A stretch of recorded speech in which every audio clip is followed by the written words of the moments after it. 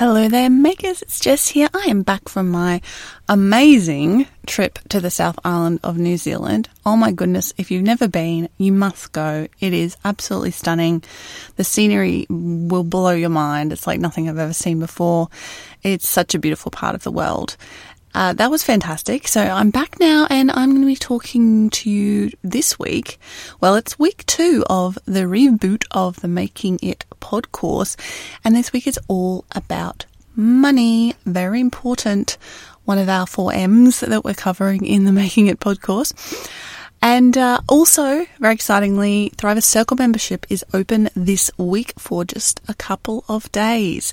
So if you want to join us, you can join the conversation around the podcourse and just your business in general. Head on over to thrivecircle.com to jump on board. If it's not open already, there'll be a notification. You can just pop your email in there and I'll notify you when membership opens. And if you missed it, come back next month and you can join us then, hopefully. So hopefully you'll get in time to be part of this course and part of that conversation. So I've got plenty of intro in the upcoming lessons. Just a reminder, for those of you who may have missed last week's, I originally published this podcourse last year, and back then I published one of these lessons every single day as a small podcast episode. What I've done this time is I've actually brought them all together, each theme, so a week's worth of lessons in one big episode, so you can just listen to them all the way through. If you missed last week's, go and listen to that first. It's all about mindset, and that will really set you up for the rest of this course. So this week's all about money, and we're going to be covering a whole bunch of topics to do with that today. So let's get started.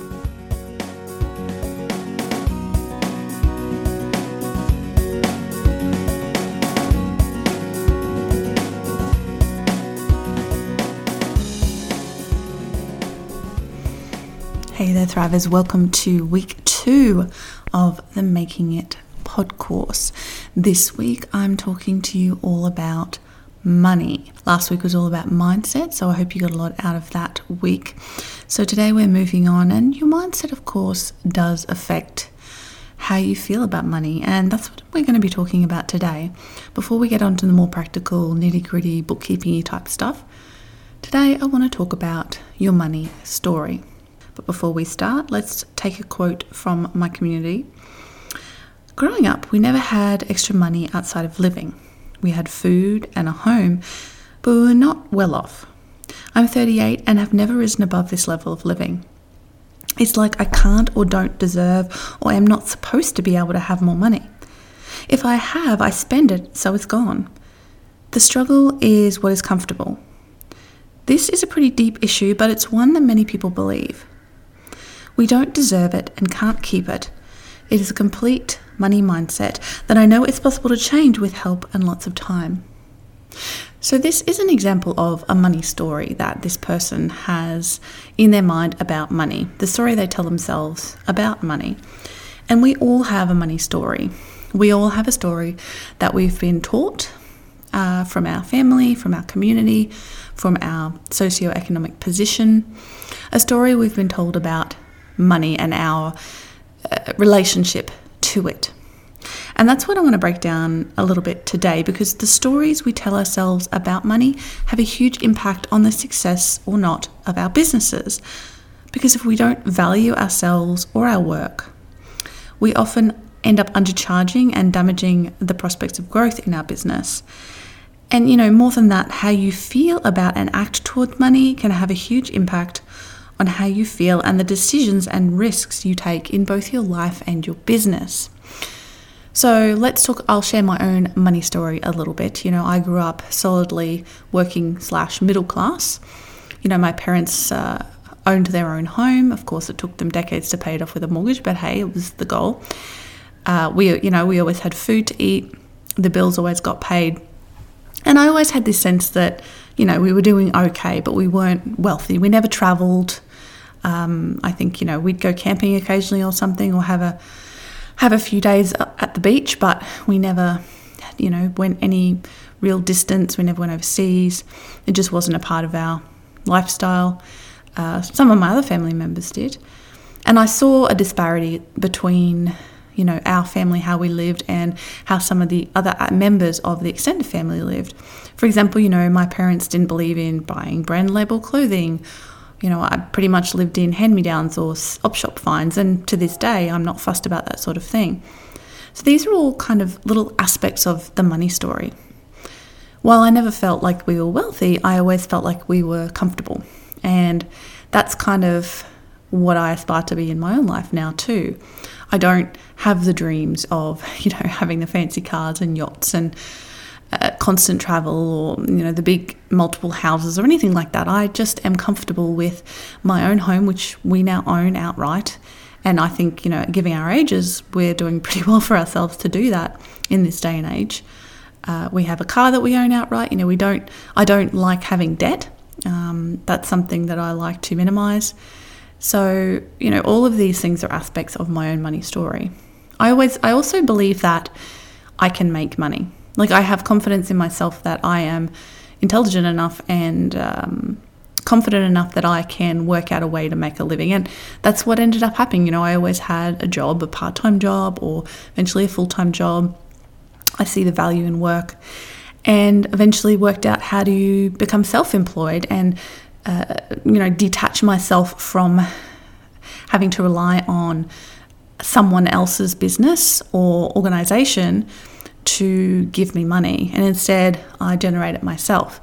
And that to me has been a whole new level of freedom. And I couldn't even imagine going back and having a job because I would feel like it was risky. And it seems to be becoming more and more, in the modern climate, it's no longer safe. You don't have a job for life anymore.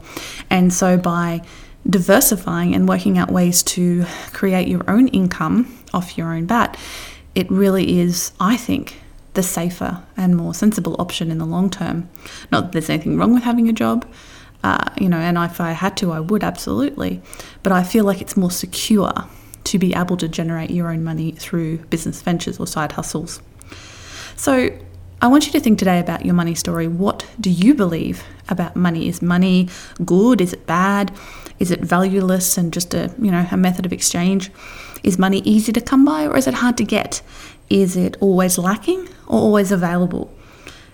And is it a reflection of your worth as a human being, how much money you have? You may balk at that idea, but I think a lot of us have internalized this idea that if you're rich, you're better somehow. And it's obviously nonsense. The amount of money you are worth doesn't reflect on your value as a human being and whether you're a good person or a bad person. But we internalize those sorts of stories. So those are all ways that you can think about money. And you have to kind of get clear on, you may never have thought about this before, what your money story is and what you tell yourself about money. And what is this influenced by? It's influenced by your upbringing, how much money your parents had or didn't have. Was it available? Was it something that was always struggled for? How did your parents manage their money, your family manage their money? Were they conservative with it? Did they think carefully about purchasing decisions, or did they just spend indiscriminately, run up a credit card bill? Which way did it go? And has that then influenced the way that you spend money or have a relationship with money? The community and even the country you grew up in, depending on the sort of the laws and the governments and the way that they approach money could have an influence on that as well. How your partner thinks about money, if you're in a relationship, especially a marriage or a committed relationship where money can be a huge source of stress and tension if you have different money stories.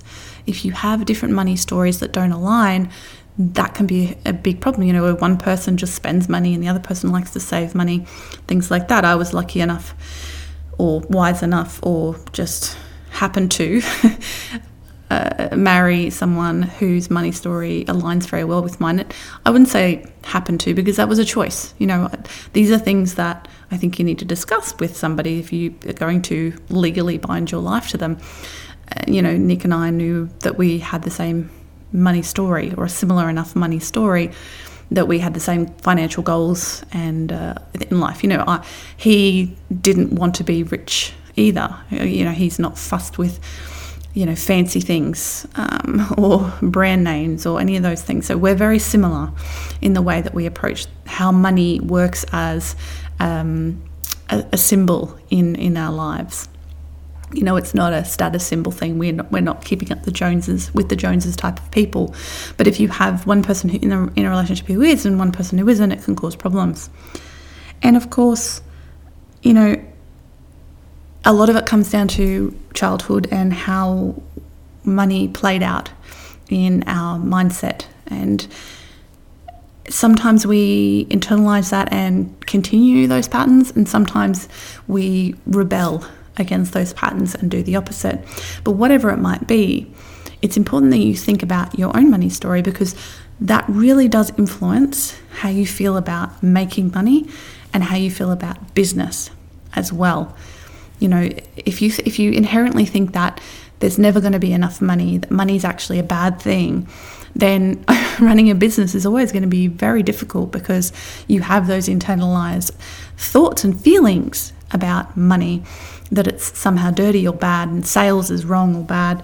And that's always going to influence how you feel about your business. And if you don't feel positive and have a good feeling about money and about making money, because it's not like just having a job where someone just pays a salary into your bank account. You actively have to, I don't really like the word hustle, but you actively have to chase or work at making money. So the action step for you today is this. I want you to ask yourself, what story do I tell myself about money? How do I feel about money? How much money do I need to live the lifestyle that I really want to live? And there's nothing wrong with wanting to be wealthy. There's nothing wrong with wanting that sort of lifestyle. But I would say that if making millions of dollars is the lifestyle that you do want, handmade business probably not the best choice, because it is very, very difficult to make large amounts of money running a handmade business if you are a sole trader. If you leverage it, something, and become like Jonathan Adler or someone else who doesn't just make their stuff anymore but becomes a brand and gets stuff made for them, then maybe. But for most of us, we're never going to become super wealthy from running a handmade business. It's more about a lifestyle that we choose. We choose the lifestyle because we love to make something. We choose it because we get other value out of that, not just the financial value. We get the lifestyle, perhaps being working from home, not having to worry about employees. If you have kids, being around for your kids, whatever it might be. Generally speaking, we choose a handmade business more for lifestyle and creative fulfillment purposes rather than to be rich. How much money do I want? So that's different to need. Need is how much you need to maintain your current lifestyle. Want is, do you want to improve that lifestyle? And this is an important one and a bit scary, but how much money am I worthy of? And this comes back to your feelings of self-confidence and self-worth that we talked about last week. You may have this internalized idea that you're not worthy of being well off for some reason or another. Or perhaps the opposite. Maybe you think, yeah, I totally am. I'm awesome and I'm totally worth that. And that's going to help you if you do have that perspective, because you're going to be very self-confident moving forward. So if you want more on this topic, I've got 2 resources for you. One is the podcast, episode 114. Go back and listen to that. It's The Starving Artist Myth with Kirsten Pressler. And if you're in the Thriver Circle, I've got a workshop that's what I've talked about today, the money story, but in more depth, called What's Your Money Story? And in that workshop, we cover some of what I covered, but go into more detail and look at a few other aspects of money story as well. Before I wrap up, I just want to take this opportunity to give a huge thank you to all of the members of the Thriver Circle who have been actively participating in this course. You guys have given me some amazing feedback, so thank you so much for that. And huge thanks to everybody who's been sharing this course with their community. I really would love to get it out to as many people as possible. So if you haven't already, please do share it on Instagram, Facebook, or wherever else, and let other people know about it and have the opportunity to work their way through the course Podcourse. And of course, if you have any feedback from me so far, I'd love to hear it. You can email me, jess@createandthrive.com as well. And goodbye for today.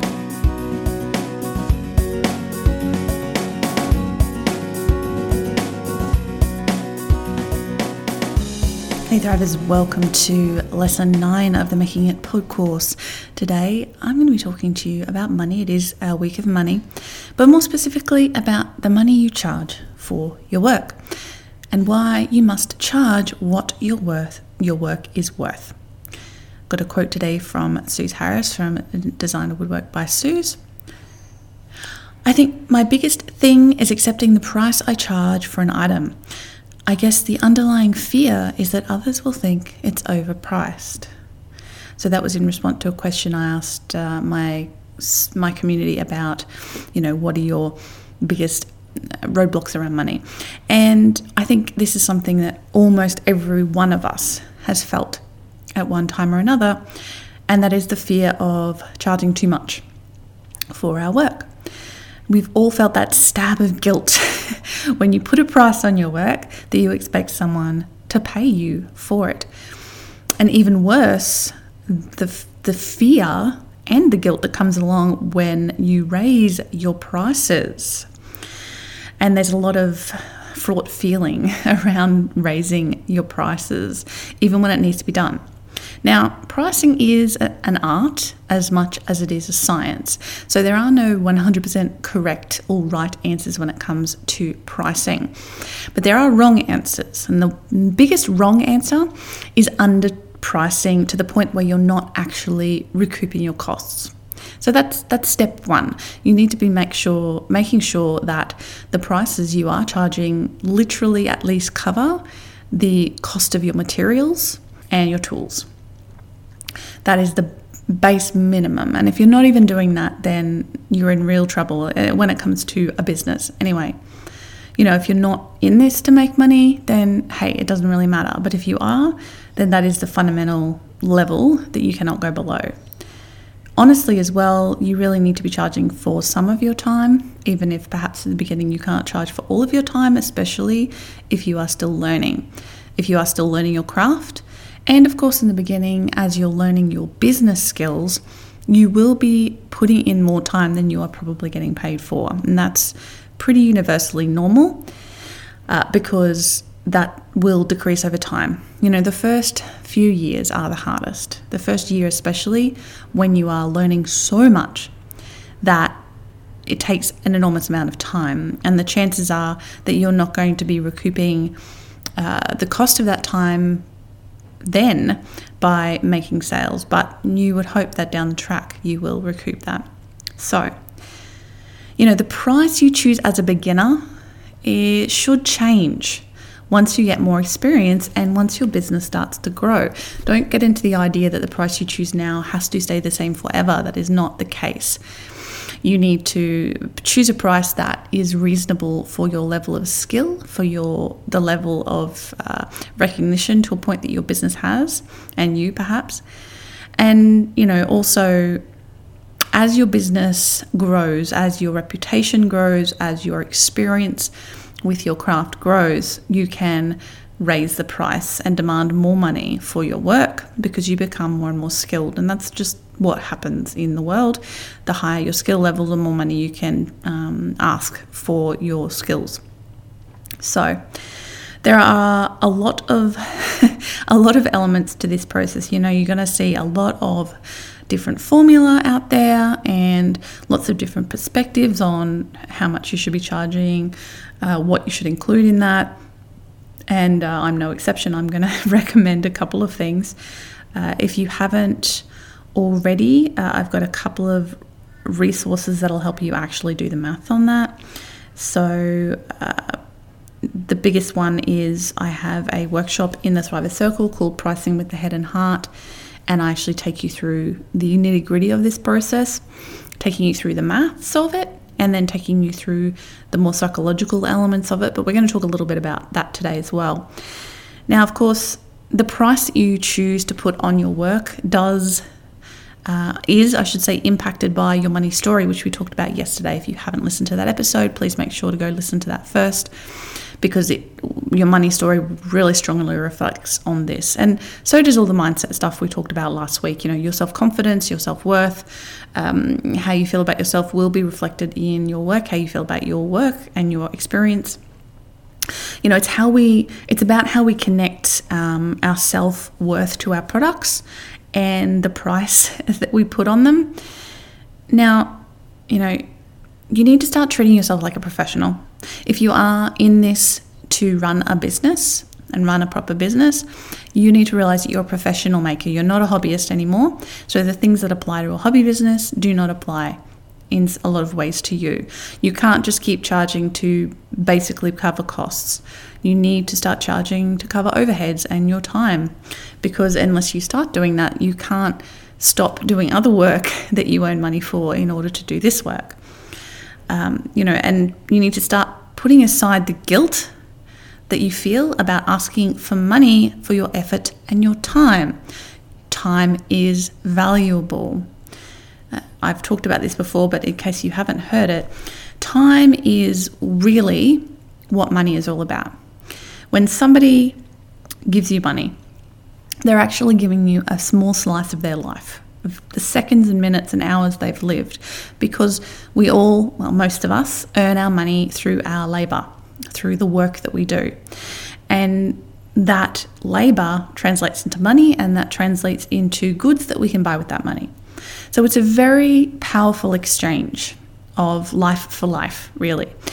So if you have put your life into something, then someone should be giving you a slice of their life in return. That is how commerce works and how trade works. So, you deserve to be compensated for the little bit of life that you have put into creating that product. There's nothing wrong with that. You shouldn't feel guilty about that. You shouldn't feel like you're taking advantage of people. You're not. You're simply putting a value on something you've created. And that's a whole nother thing. This idea that putting a monetary price on creativity, it can feel a bit difficult and a bit challenging, but it's something people have been doing forever. It's a form of trade. Artisans and artists have asked for something in return for their art forever, and you are just the next in a very long and illustrious line of people who have done just that. So, you need to look at your prices and be realistic about how much you need to be charging in order to, as we said yesterday, work out to make the money you need to live the lifestyle you want to live. If this is going to be your full-time business, you need to make sure your prices are high enough that they reflect the value of your work, because often we associate budget prices with bad quality. So money is, the price we put on things is not only about the practicalities, it's also about positioning, brand positioning in the marketplace.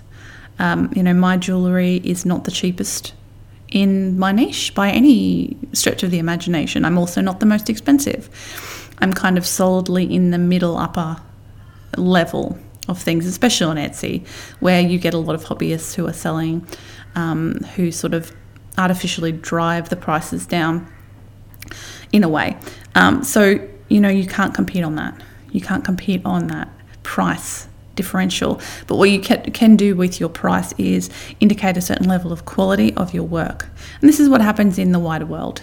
People will pay a lot more for something that has a certain brand on it because they associate that with some sort of quality or status, right? So you need to stop feeling guilty about charging money and charging enough money for your work. And, another thing to remember is, as I said before, if you're undercharging, you're not only doing yourself a disservice, you're actually doing the wider handmade community a disservice. Because if we're all undercharging, nobody is going to be paid what we're worth. Nobody is getting paid what they should be paid, because we put an artificial undervaluing on our work. So it can actually do the whole community a disservice when we undercharge. You cannot compete in this industry on price. You're not a commodity. You're not a commodity. You are a brand. Commodities compete on price. people who don't care what they get as long as they get the cheapest one. We can't do that because there's always going to be someone who can sell cheaper than you. Always. Maybe even a lot cheaper than you.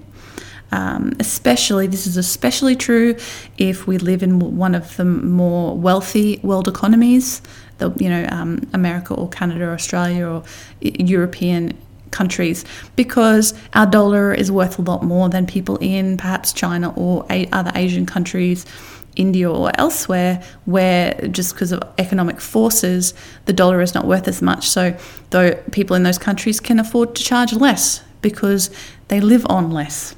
So that's something to take in account as well, is the currency issue. So you can't compete when your cost of living is much higher in your country to the cost of living in another country, that if they're charging what you're charging, their cost of living will be a lot higher potentially than, what they get for their money is potentially much higher. So understanding those kind of world economic forces when you're selling online matter, because you are competing against the whole world market. And this is something that always has confused me when I see people talk about, I don't want to sell on Etsy, the price is there, I can't compete because everybody's charging too low, I'm going to sell on my own website. Well, when you walk off Etsy and sell on your own website, you're competing against the entire world. You're competing against people everywhere anyway. You can't escape competing against other people in your business, As much as I absolutely believe in, community over competition, at the end of the day, if somebody chooses you, they have chosen you over someone else. So you need to be working to create a product that people will choose, not because it's the cheapest, but because it best fulfills their needs in some way or another. So the question I want you to ask yourself, today's action step is, am I getting paid enough for the work I put in? Am I getting paid enough for the work I put in? And do remember here that if you are looking to make this a full-time business, you can't just calculate the time it takes you to make an item, a product. That is a small part of the time you work. You do all this other work and you need to be compensated for that to a certain extent as well. So that needs to calculate into your pricing. So a couple of further resources, podcast episode 136, sort of on this but expanded again, why you need to stop feeling bad about charging money for your craft. This is a members only podcast episode, i.e. only members of the Thriver Circle get access to it. And also the workshop, the Thriver Circle workshop I mentioned earlier, Pricing with the Head and Heart, that's available to members as well, that goes into depth about the calculations and then more about this sort of branding, positioning, or pricing with the heart, as I call it. So remember, action step, am I getting paid enough for the work I put in?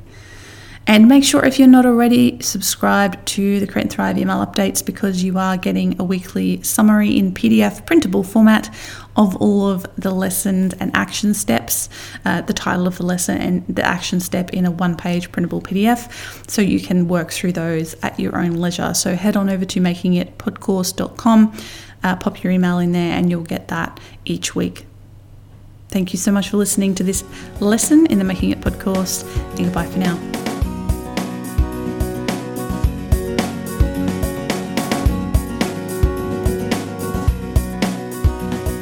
Thrivers, Jess here. Welcome to lesson 10 of the Making It Podcourse. Today is about money again, as all the lessons are this week. And today I just want to talk about something that I think a lot of people don't realize about business, and that is you're probably not going to make any money in the beginning, and that's okay. So I've got a couple of quotes here from Sally Ann Richards from Sally Ann. So she says, "One of my struggles with money was the idea that if I didn't make money early on, the business would be a failure. No matter how many times you, Jess, say it's a marathon, not a sprint, and although I believed that, it wasn't until I got a proper business mentor and he said, in the first year or possibly two, it's about minimizing the loss, not making a profit. And that I really understood it. And of course, in the meantime, you have to live. Not easy without getting into debt. I'm lucky because we can live without my contribution. That goes on luxuries, holidays, etc. But for a lot of the circle, it's a definite issue. And to be honest, if I had to live off what I earn, I'd probably have caved long ago.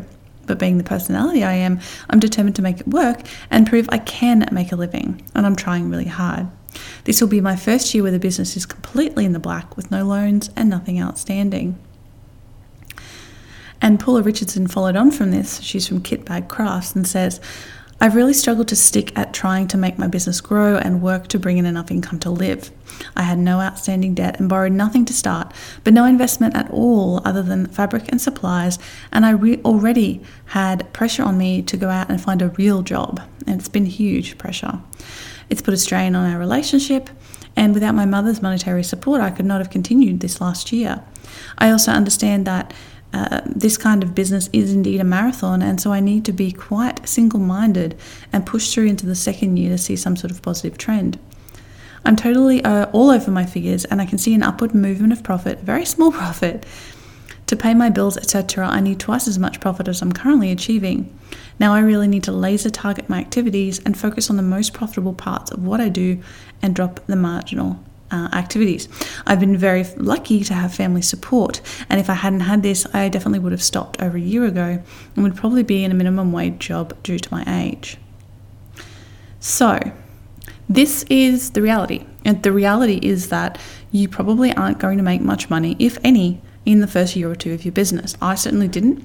I think in my first year I didn't quite recover all my costs.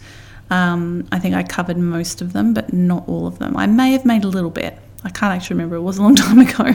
I know the two numbers, my expenses and my income for the very first year where it was just a hobby business, were pretty close to each other. And I thought that was pretty good going, really, that I managed to cover most of my expenses, or if not all of my expenses.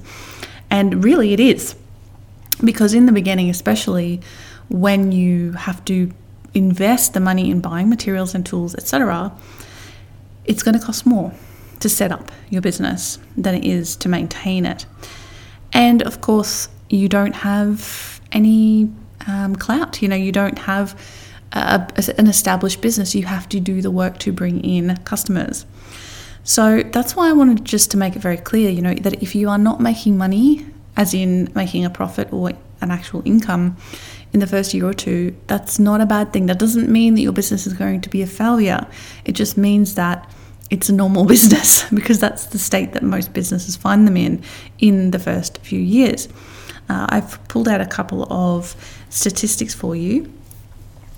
In the long run, 40% of small businesses are profitable, 30% break even, and 30% are continually losing money.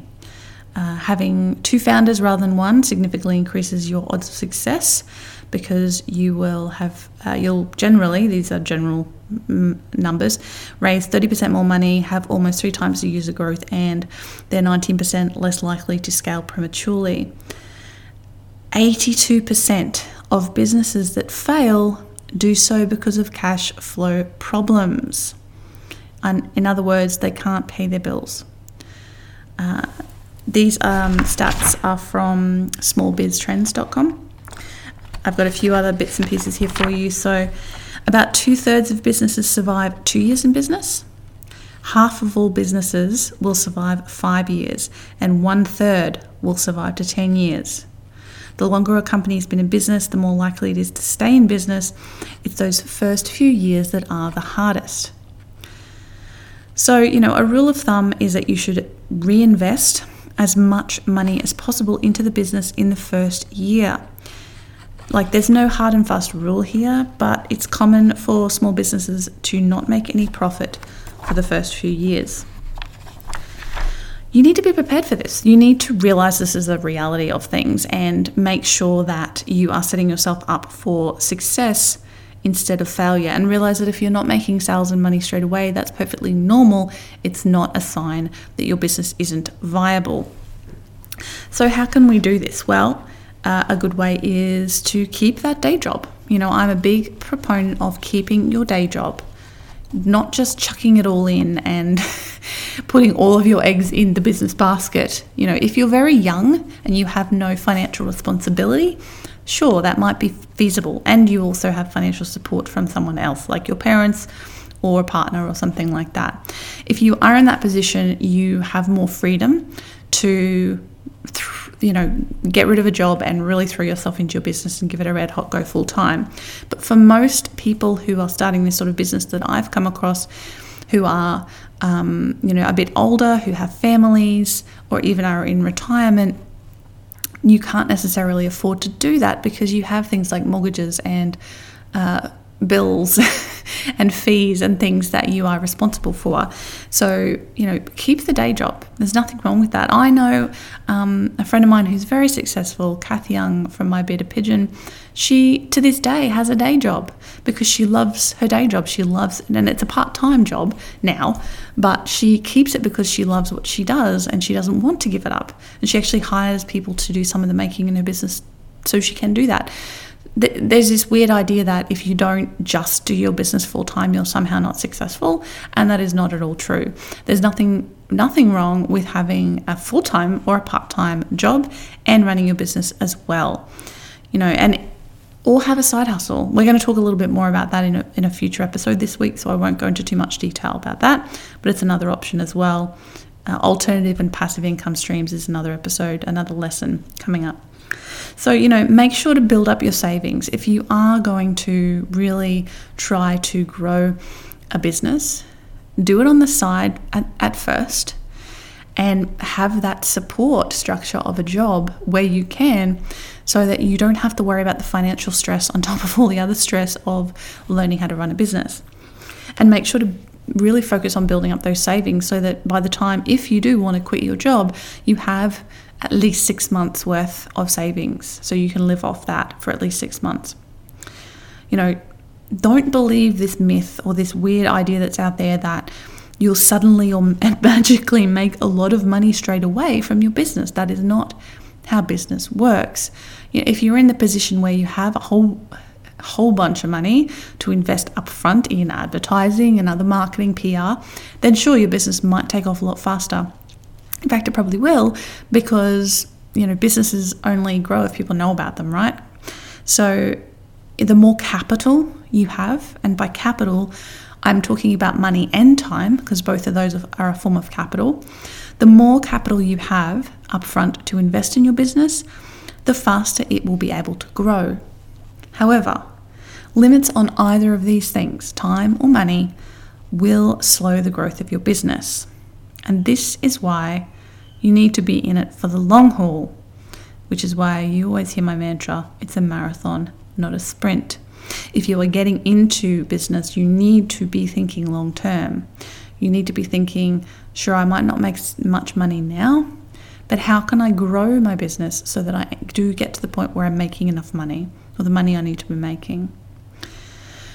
Do you have what capital do you have more of? Do you have more time or do you have more money? Work the day job, set money aside from that job that you can invest in your business, and that will help it grow faster. Eliminate unnecessary or extraneous activities from your life that might be sucking up your time, and invest that time capital into your business, and it will grow faster because it's getting an injection of capital. So, remember, if you're not making money in the first year or two, that doesn't mean you're a failure. Really, the businesses that succeed are quickly usually do so because they are picked up suddenly. They get an early sudden feature somewhere really, really massive and powerful, which kickstarts them. Or they have a lot of money or time to invest in it, whether it's one person or multiple people. And a lot of the time it's because it's not the first business somebody has run. They know what they're doing from the beginning, and so they're able to make a profit much sooner. When I started Create and Thrive, I'd been running Ethereal for about 5 years. So I'd learned all not all the lessons, there's no such thing, but I'd learned all the basics and some of the intermediate stuff that meant when I started Create and Thrive, I knew how to do it properly so that it became profitable very quickly. And of course, it's not a handmade business, so I don't have the materials costs that I have running Create and Thrive. There are still costs. I've got hosting fees and various software fees and the time cost that I invest in it, obviously, but it's a little bit of a different kettle of fish. So today's action step is ask yourself, how can I ensure the financial success of my business in the long term? Look at the long game. Don't get distracted by the here and the now. Look at how you can make your business financially successful in the long run, and what do you need to do now in order to make that more likely so that you can become one of those 1/3 of businesses that last longer than 10 years.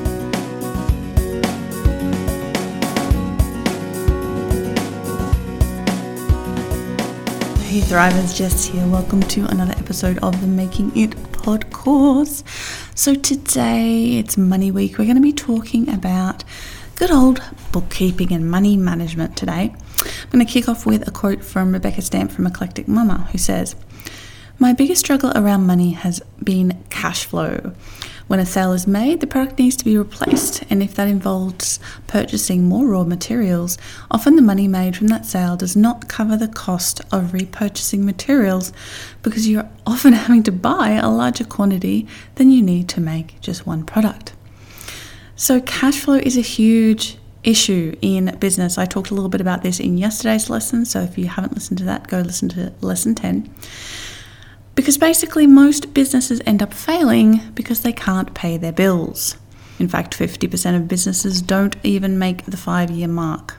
So it really comes down to this. If you're not managing your money, you're not managing your business. It's that simple. So how are you managing your money? How are you actually keeping track of the money you're spending and the money that you're earning?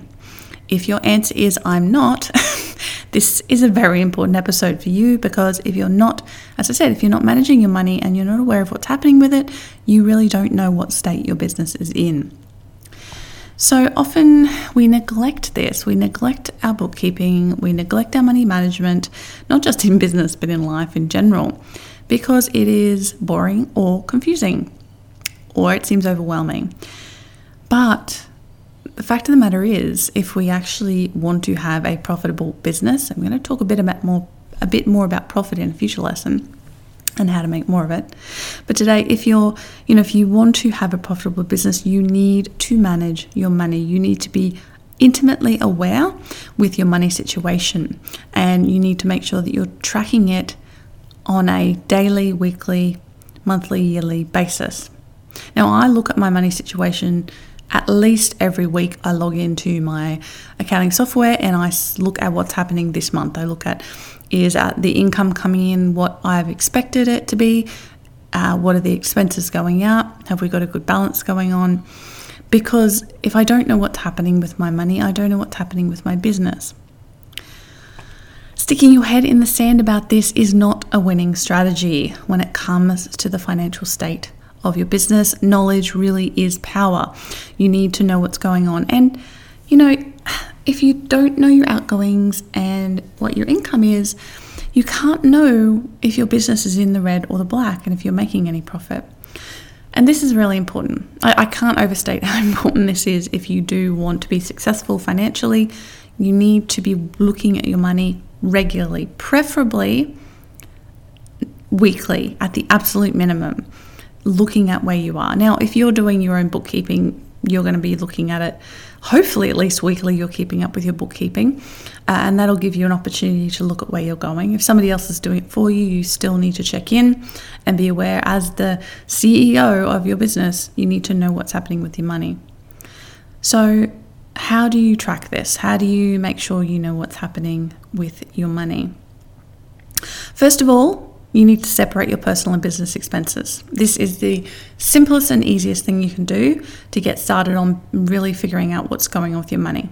For example, I have a business PayPal account and a personal PayPal account. The business one only gets used for business expenses and income. The personal one gets used for my personal expenses and income. I have separate bank accounts for my business income and expenses from my personal income and expenses. Now, I don't actually have business bank accounts because I don't need a business bank account. I don't use FPOS. I don't have huge amounts of transactions that go through my bank account. Most of my transactions go through PayPal.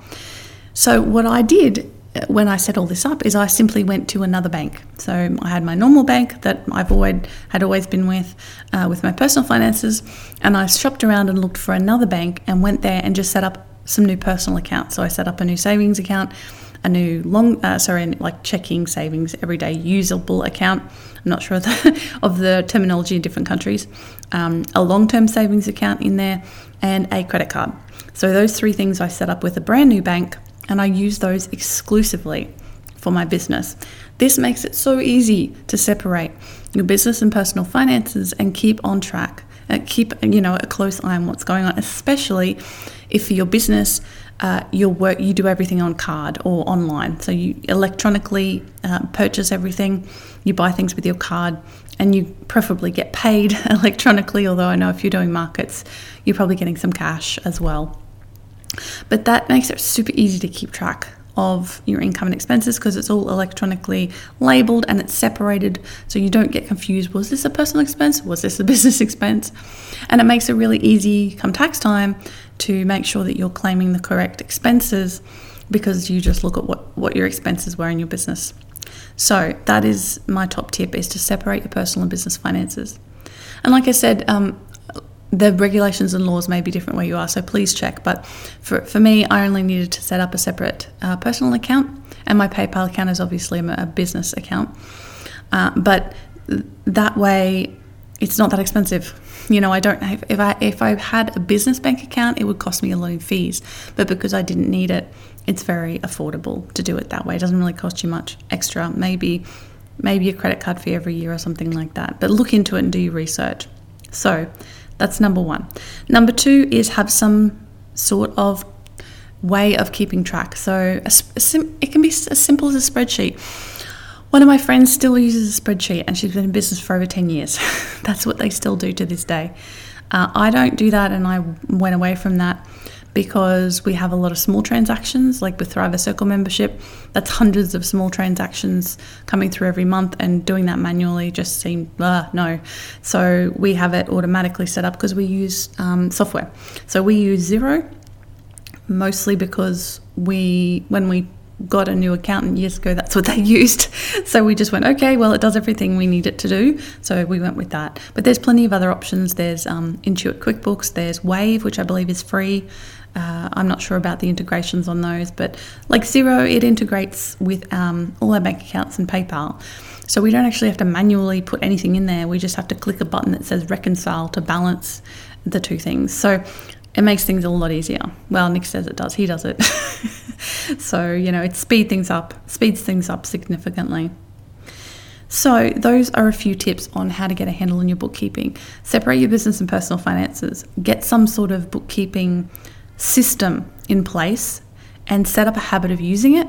Don't just go, oh yeah, I'm going to set up this system and then don't use it and wait till tax time when it's an absolute nightmare. Trust me, I did it myself the first time. I didn't do any proper bookkeeping for the first year, and then I had to sit down and do it all at once, and it was awful. So save yourself that horror experience and do it now and do it as you go. And then when tax time comes, it's so much easier. You just look at the numbers and go, oh, it's all done for me. Brilliant. And those are the key things you can do. So get some sort of system in place. So your action step for today is this. Ask yourself, am I managing my cash flow in a way that will ensure my business remains viable? Do I need to upgrade my bookkeeping systems, and how often I check in with my money situation? If you're not already doing it weekly and you don't already have a system in place, the answer is yes. So please do that. Further education on this, guys, is in Thriver Circle. There is a video workshop called Bookkeeping Basics, where I go into a little bit more detail of why my money matters and keeping an eye on it matters. And I give you a spreadsheet you can take and use if you you've never done it before and you don't know how to even set it up. That's in there as well. So get a handle on your bookkeeping today. That is your job. How are you managing your cash flow? Do you need to change it to make sure that you are aware of your money situation and your business has a chance to remain viable in the long term? I'll be back again tomorrow with the next lesson in the Making It Podcourse. So goodbye for today.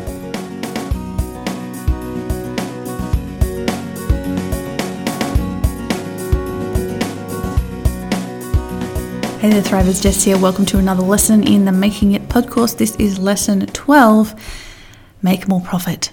So in previous episodes or lessons this week, of course, I've been talking about all things money. We've talked about your money story. We've talked about the fact that you probably won't make a profit or even any income in the first year of your business above and beyond your expenses. We've talked about a few other bits and pieces, bookkeeping and cash flow. And today it's time to talk about the thing we all want, and that is profit. So I've got a quote for you to start off with, and it is this: finding the money to buy supplies to start a business is a challenge. I intended to start selling to make extra income for our family since we were going through a tight time, but I've ended up spending more than I imagined in making prototypes and samples and everything else that goes along with setting up a handmade business. I could have started selling a few things before I had anything else figured out, but I have trouble doing things halfway, which I think is probably something a lot of us can relate to. So, it takes time. As I said in previous episodes, it takes time to be making a decent amount of money above and beyond, well, even covering your expenses, let alone making extra on top of that. So when you're starting out, making a profit might seem like a far off dream, but it is that profit that will help you and allow you to expand your business in the future, or make your business remain viable as well.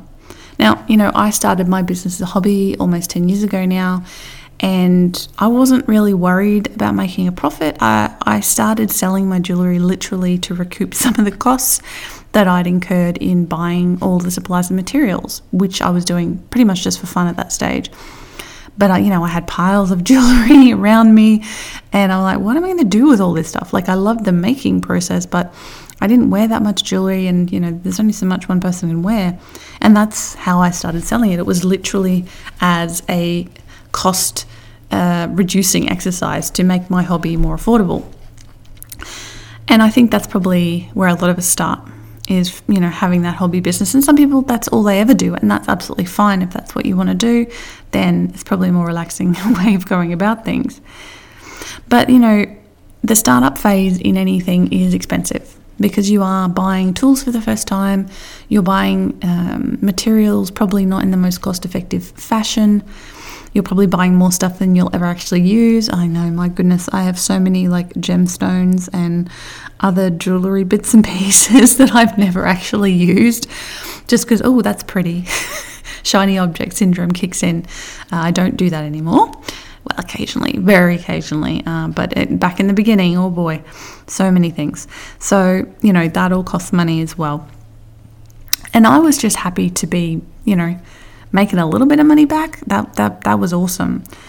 So when things really start to get exciting, of course, is when you start making money above and beyond just recouping your money and covering your expenses.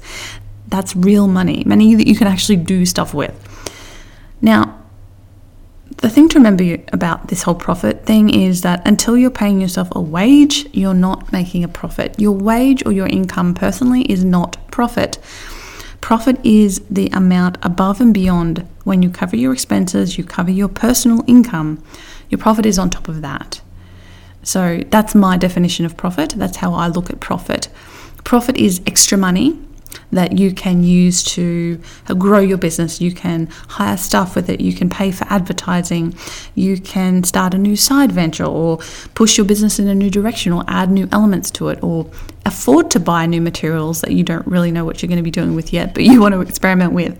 And until you're making that money, all of those things are expenses you just can't afford, because you're literally just covering the base costs of your business. So profit is important if you want to have a viable long-term business, getting to the point where you are making a profit.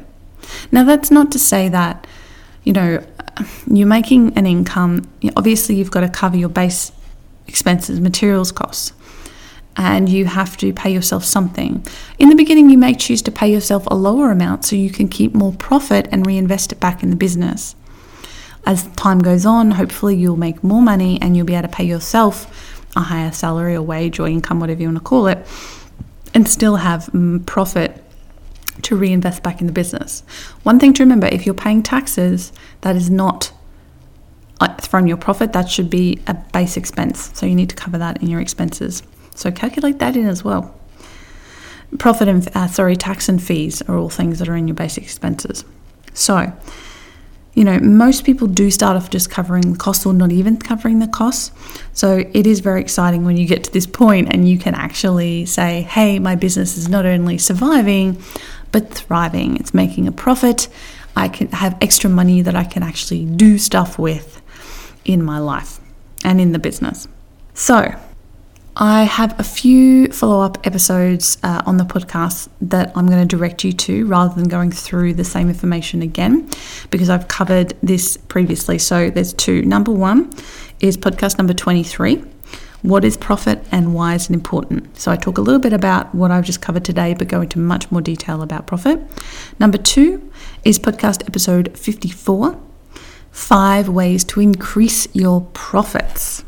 So I actually give you 5 concrete ways that you can increase your profits. I'm going to give you one of those ways now, and that is minimizing expenses. That really is a huge thing that you can do in the beginning to increase your profits, or at any stage, but especially in the beginning, because if you're anything like me, when I was starting out, I just bought what I wanted to buy. I didn't shop around for the cheapest version. I didn't buy things in bulk. I didn't necessarily get trade or wholesale prices, which I do now because I have a ABN, which is an Australian business number, which allows me to access those sorts of things. So check that out in your country. There may be, if you buy something from a supplier and you have whatever your business number equivalent is, you may be able to get a trade rate or a wholesale rate that you wouldn't be able to get as just a person off the street. So look into all of those things, minimizing those expenses as much as possible, and that will obviously help you to make more profit. Things like buying your packaging in bulk. We ship all our stuff in bubble mailers, and we buy them by like the 1,000. So we buy it in bulk because it's a big expense up front, but it saves us heaps of money in the long run. I just used to go down the post office and buy one by one the bubble mailers to ship my stuff, and they were like so expensive. I mean, it didn't seem expensive. It was like $1 something, but when you can get them for like 10 cents if you buy them in bulk, it's a big saving in the long run. So look into things like that, and that will definitely help you. And they might seem like small amounts, but small amounts over time add up, and it makes a big difference. So go listen to those 2 episodes, 23 and 54. And today's action step for you is, where can I make changes in my business so that I create more of a profit margin? What expenses can I reduce or eliminate? That is your job for today's lesson. Thank you so much for listening to another lesson in the Making It Podcourse. I'll be back again tomorrow with yet another one. Bye for today.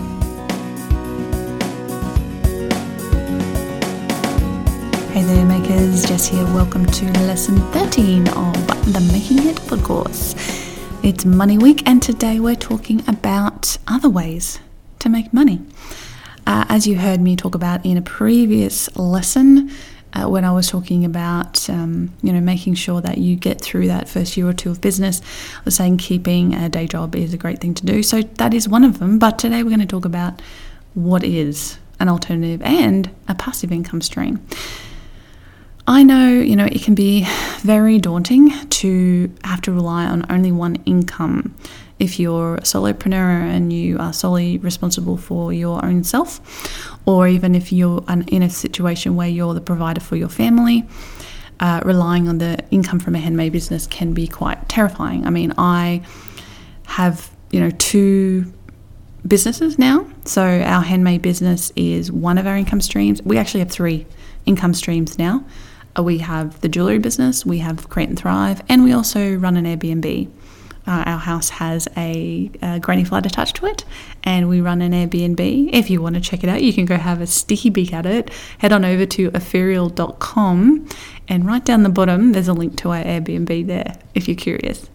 So those are 3 income streams we have as a family, and that's the only 3 we have. The only other things we have are like dividends from shares that we get occasionally, but that's not very much money, and we actually usually reinvest them. So in reality, that's what we live on, and that's what we've lived on for almost 10 years.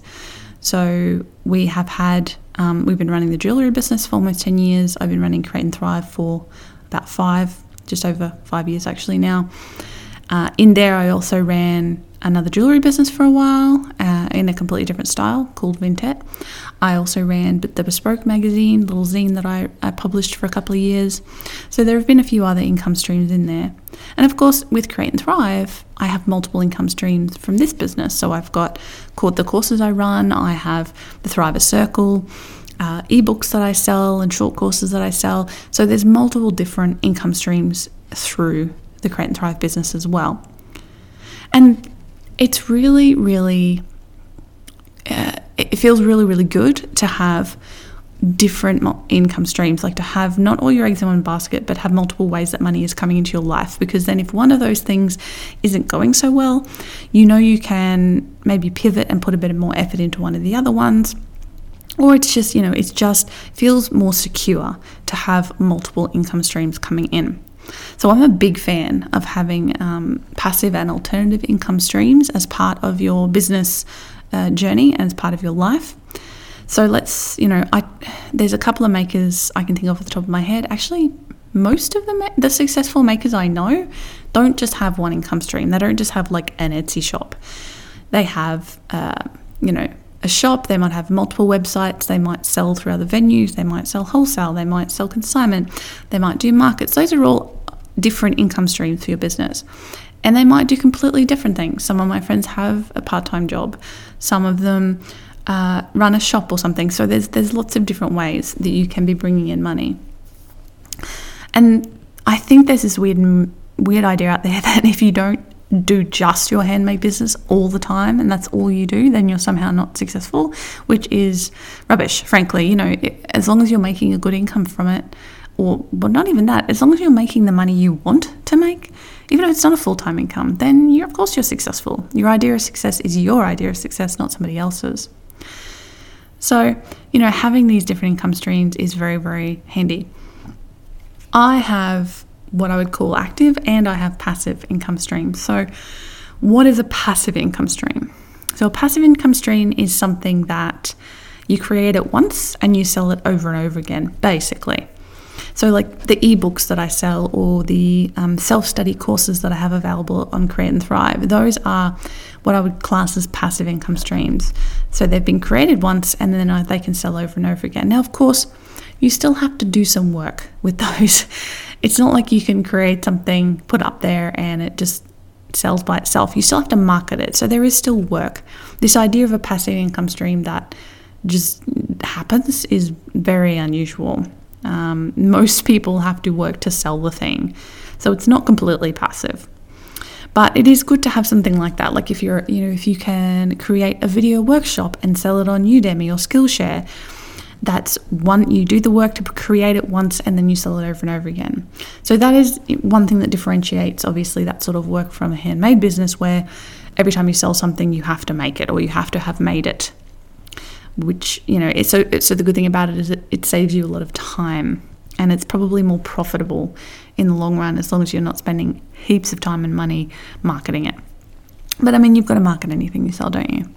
So passive income streams, you might be able to sell a kit or, a design or a pattern or something like that. But teaching obviously is one way. So selling a course or an ebook and things like that in your niche to people. And the thing to remember about that is it actually expands your market too, because generally speaking, people who buy a finished product from you are not the same people who are going to be buying a kit or learning from you in a workshop video or in a workshop, because they're in it for different reasons. The people who are learning to make the thing want to know how to make. They want that they're buying the experience of crafting it. They're not buying the finished product per se.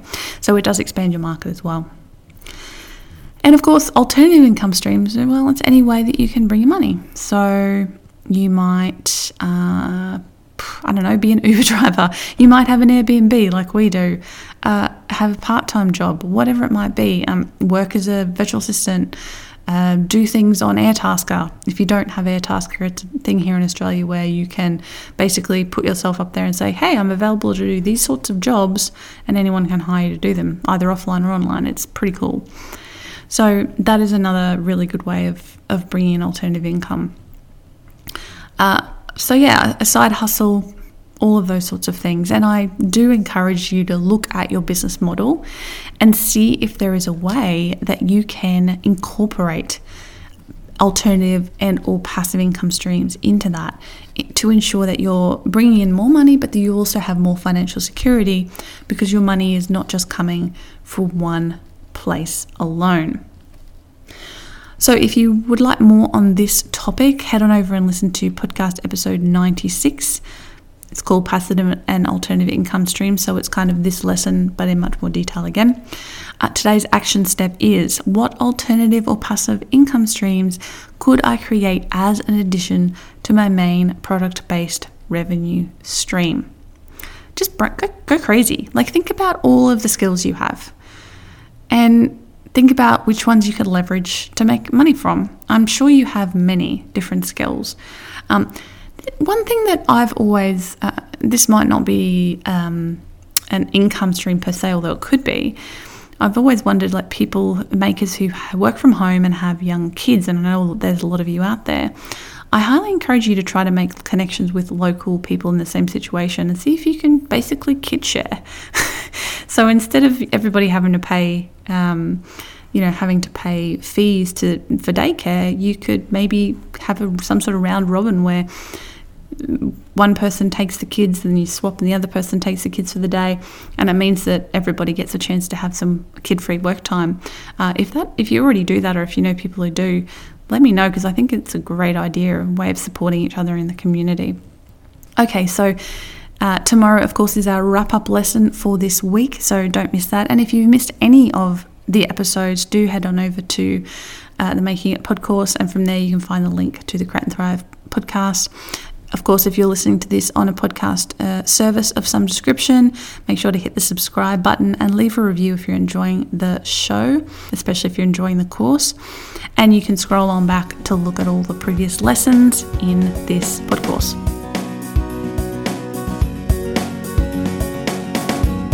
Hey there, makers, Jess here. Welcome to lesson 14 of the Making It Podcourse. Today is our wrap-up of this week of money, all about money. And I have a nice quote from Cassandra Pons of Lazy Girl Lingerie, who's one of the Thrivers Circle members. And this is what she has to say about her journey so far. When I started my label, I was a student with no money, so I did what I could, and as I saved up for it. Bought bulk fabric where I could, bought industrial machines when I could, paid for photography when I could, etc. And friends I have that started a business saved up a lump sum for capital to get going and had someone else to help start with expenses. But that wasn't an option for me, and I didn't want to wait to start. I feel like I did what I could with what I had. I listened to a podcast on Mamma Mia about Spell, a huge brand that I admire, and they spoke about how they struggled to make and made no money for the first few years. I couldn't believe that someone who looked so successful to me was in that position. I feel like in my journey, I've learnt to be proud of the money I am making and not be wishing it was all happening faster. I know I'll get there. I've learnt the importance of pricing correctly, especially once you go into wholesale. At the moment, I work part-time and spend the rest of my time working on my business. I find it takes the pressure off me knowing a constant amount of money will be coming in each week. Sometimes people say to me, just quit your job, it will all fall into place. But I'm a realist and I'm quite cautious, as I know being stressed about money will sap my creativity. I love this quote from Cassandra because I feel like it kind of sums up everything we've talked about this week. And she wrote this before the course went out. I put a call out in the Thrive Circle group for anybody who wanted to, share their thoughts or questions about these topics. And I think she's a really great example of doing it the smart way.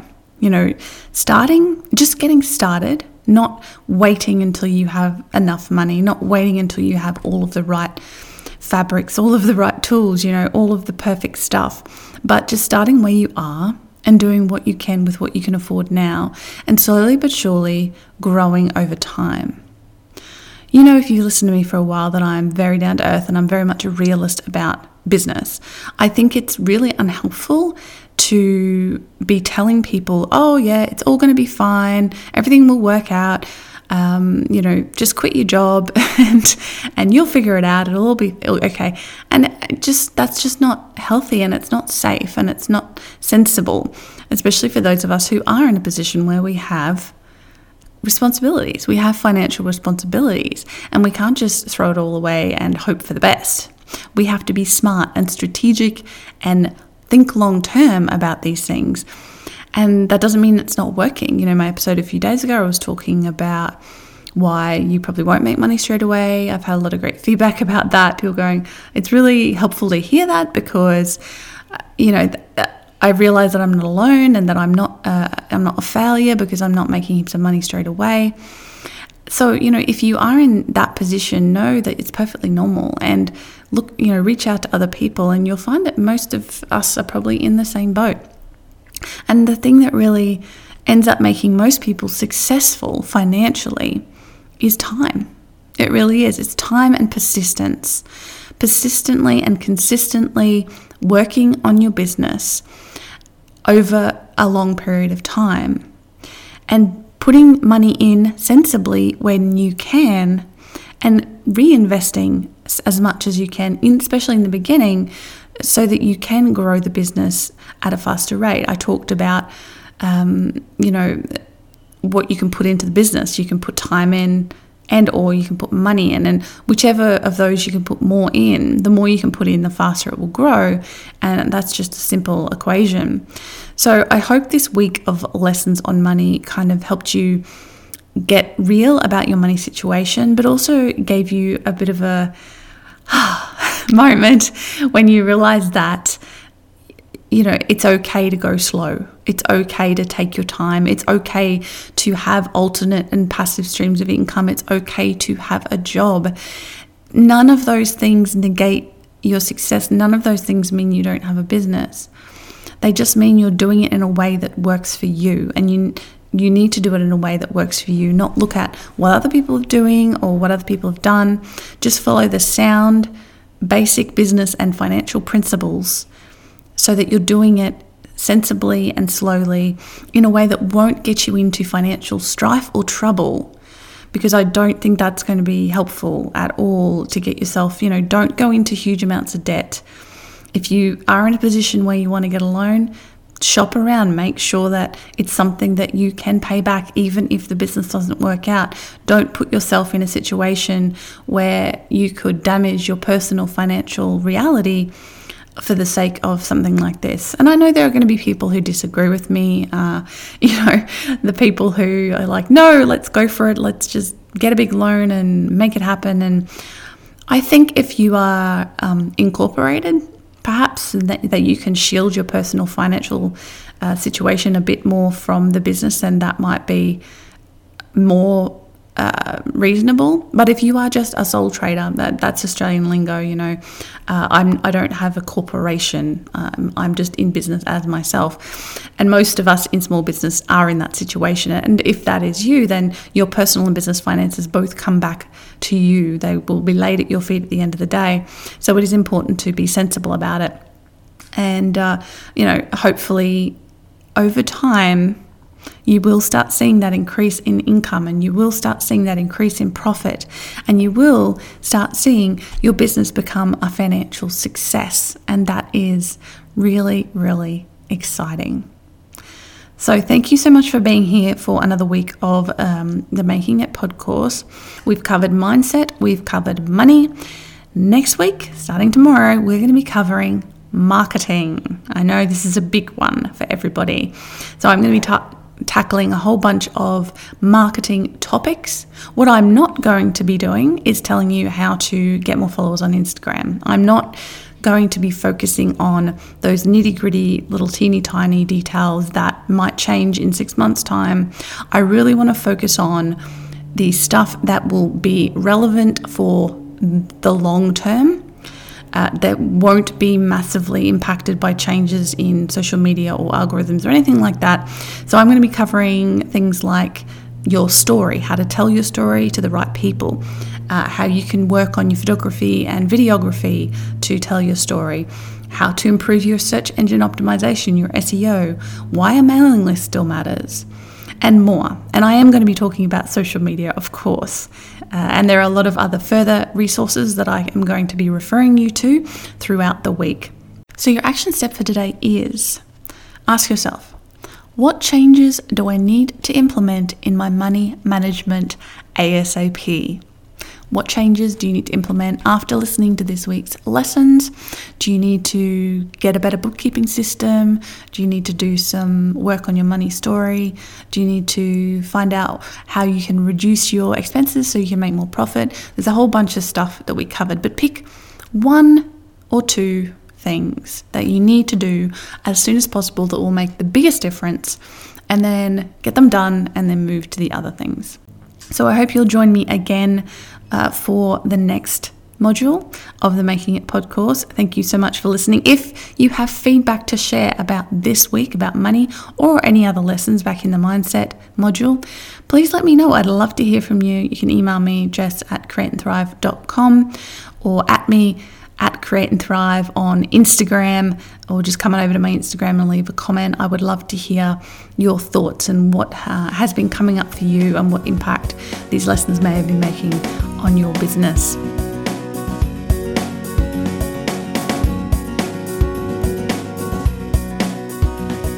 I'll see you again next week for week 3, and our next M is marketing. So don't miss that one. We're going to be doing all things marketing, how to grow your handmade business, and I'm going to cover a whole bunch of different areas to do with your marketing efforts. Remember, Thrive Circle membership is open this coming week very soon, depending on when you listen to this, and maybe before it opens. It might be open right now. Go check. Or if it's closed, you can still join us in the future. Just pop your email in over at thrivercircle.com to get notified when the membership doors open again very soon. Thanks so much for listening. If you enjoyed this episode, please do share it, especially this podcourse, because, I've put together a whole bunch of really quick, actionable items that I really want people to take advantage of, use and share. And hey, if you haven't already, make sure to head over to makingitpodcourse.com, pop your email address over there, because I have got a downloadable for you that has all of the action steps and questions from this episode, from these lessons. It's one page. You can download it and work your way through it. And the same goes for every week of the podcourse. There's a downloadable with all of the action steps and questions, so you can actually really use this as a course and take the time to do the work and get the results from it. So I really strongly encourage you to do that. It's, as I said last week, it's so easy just to listen to something like this and then go, oh yeah, and then totally forget about it.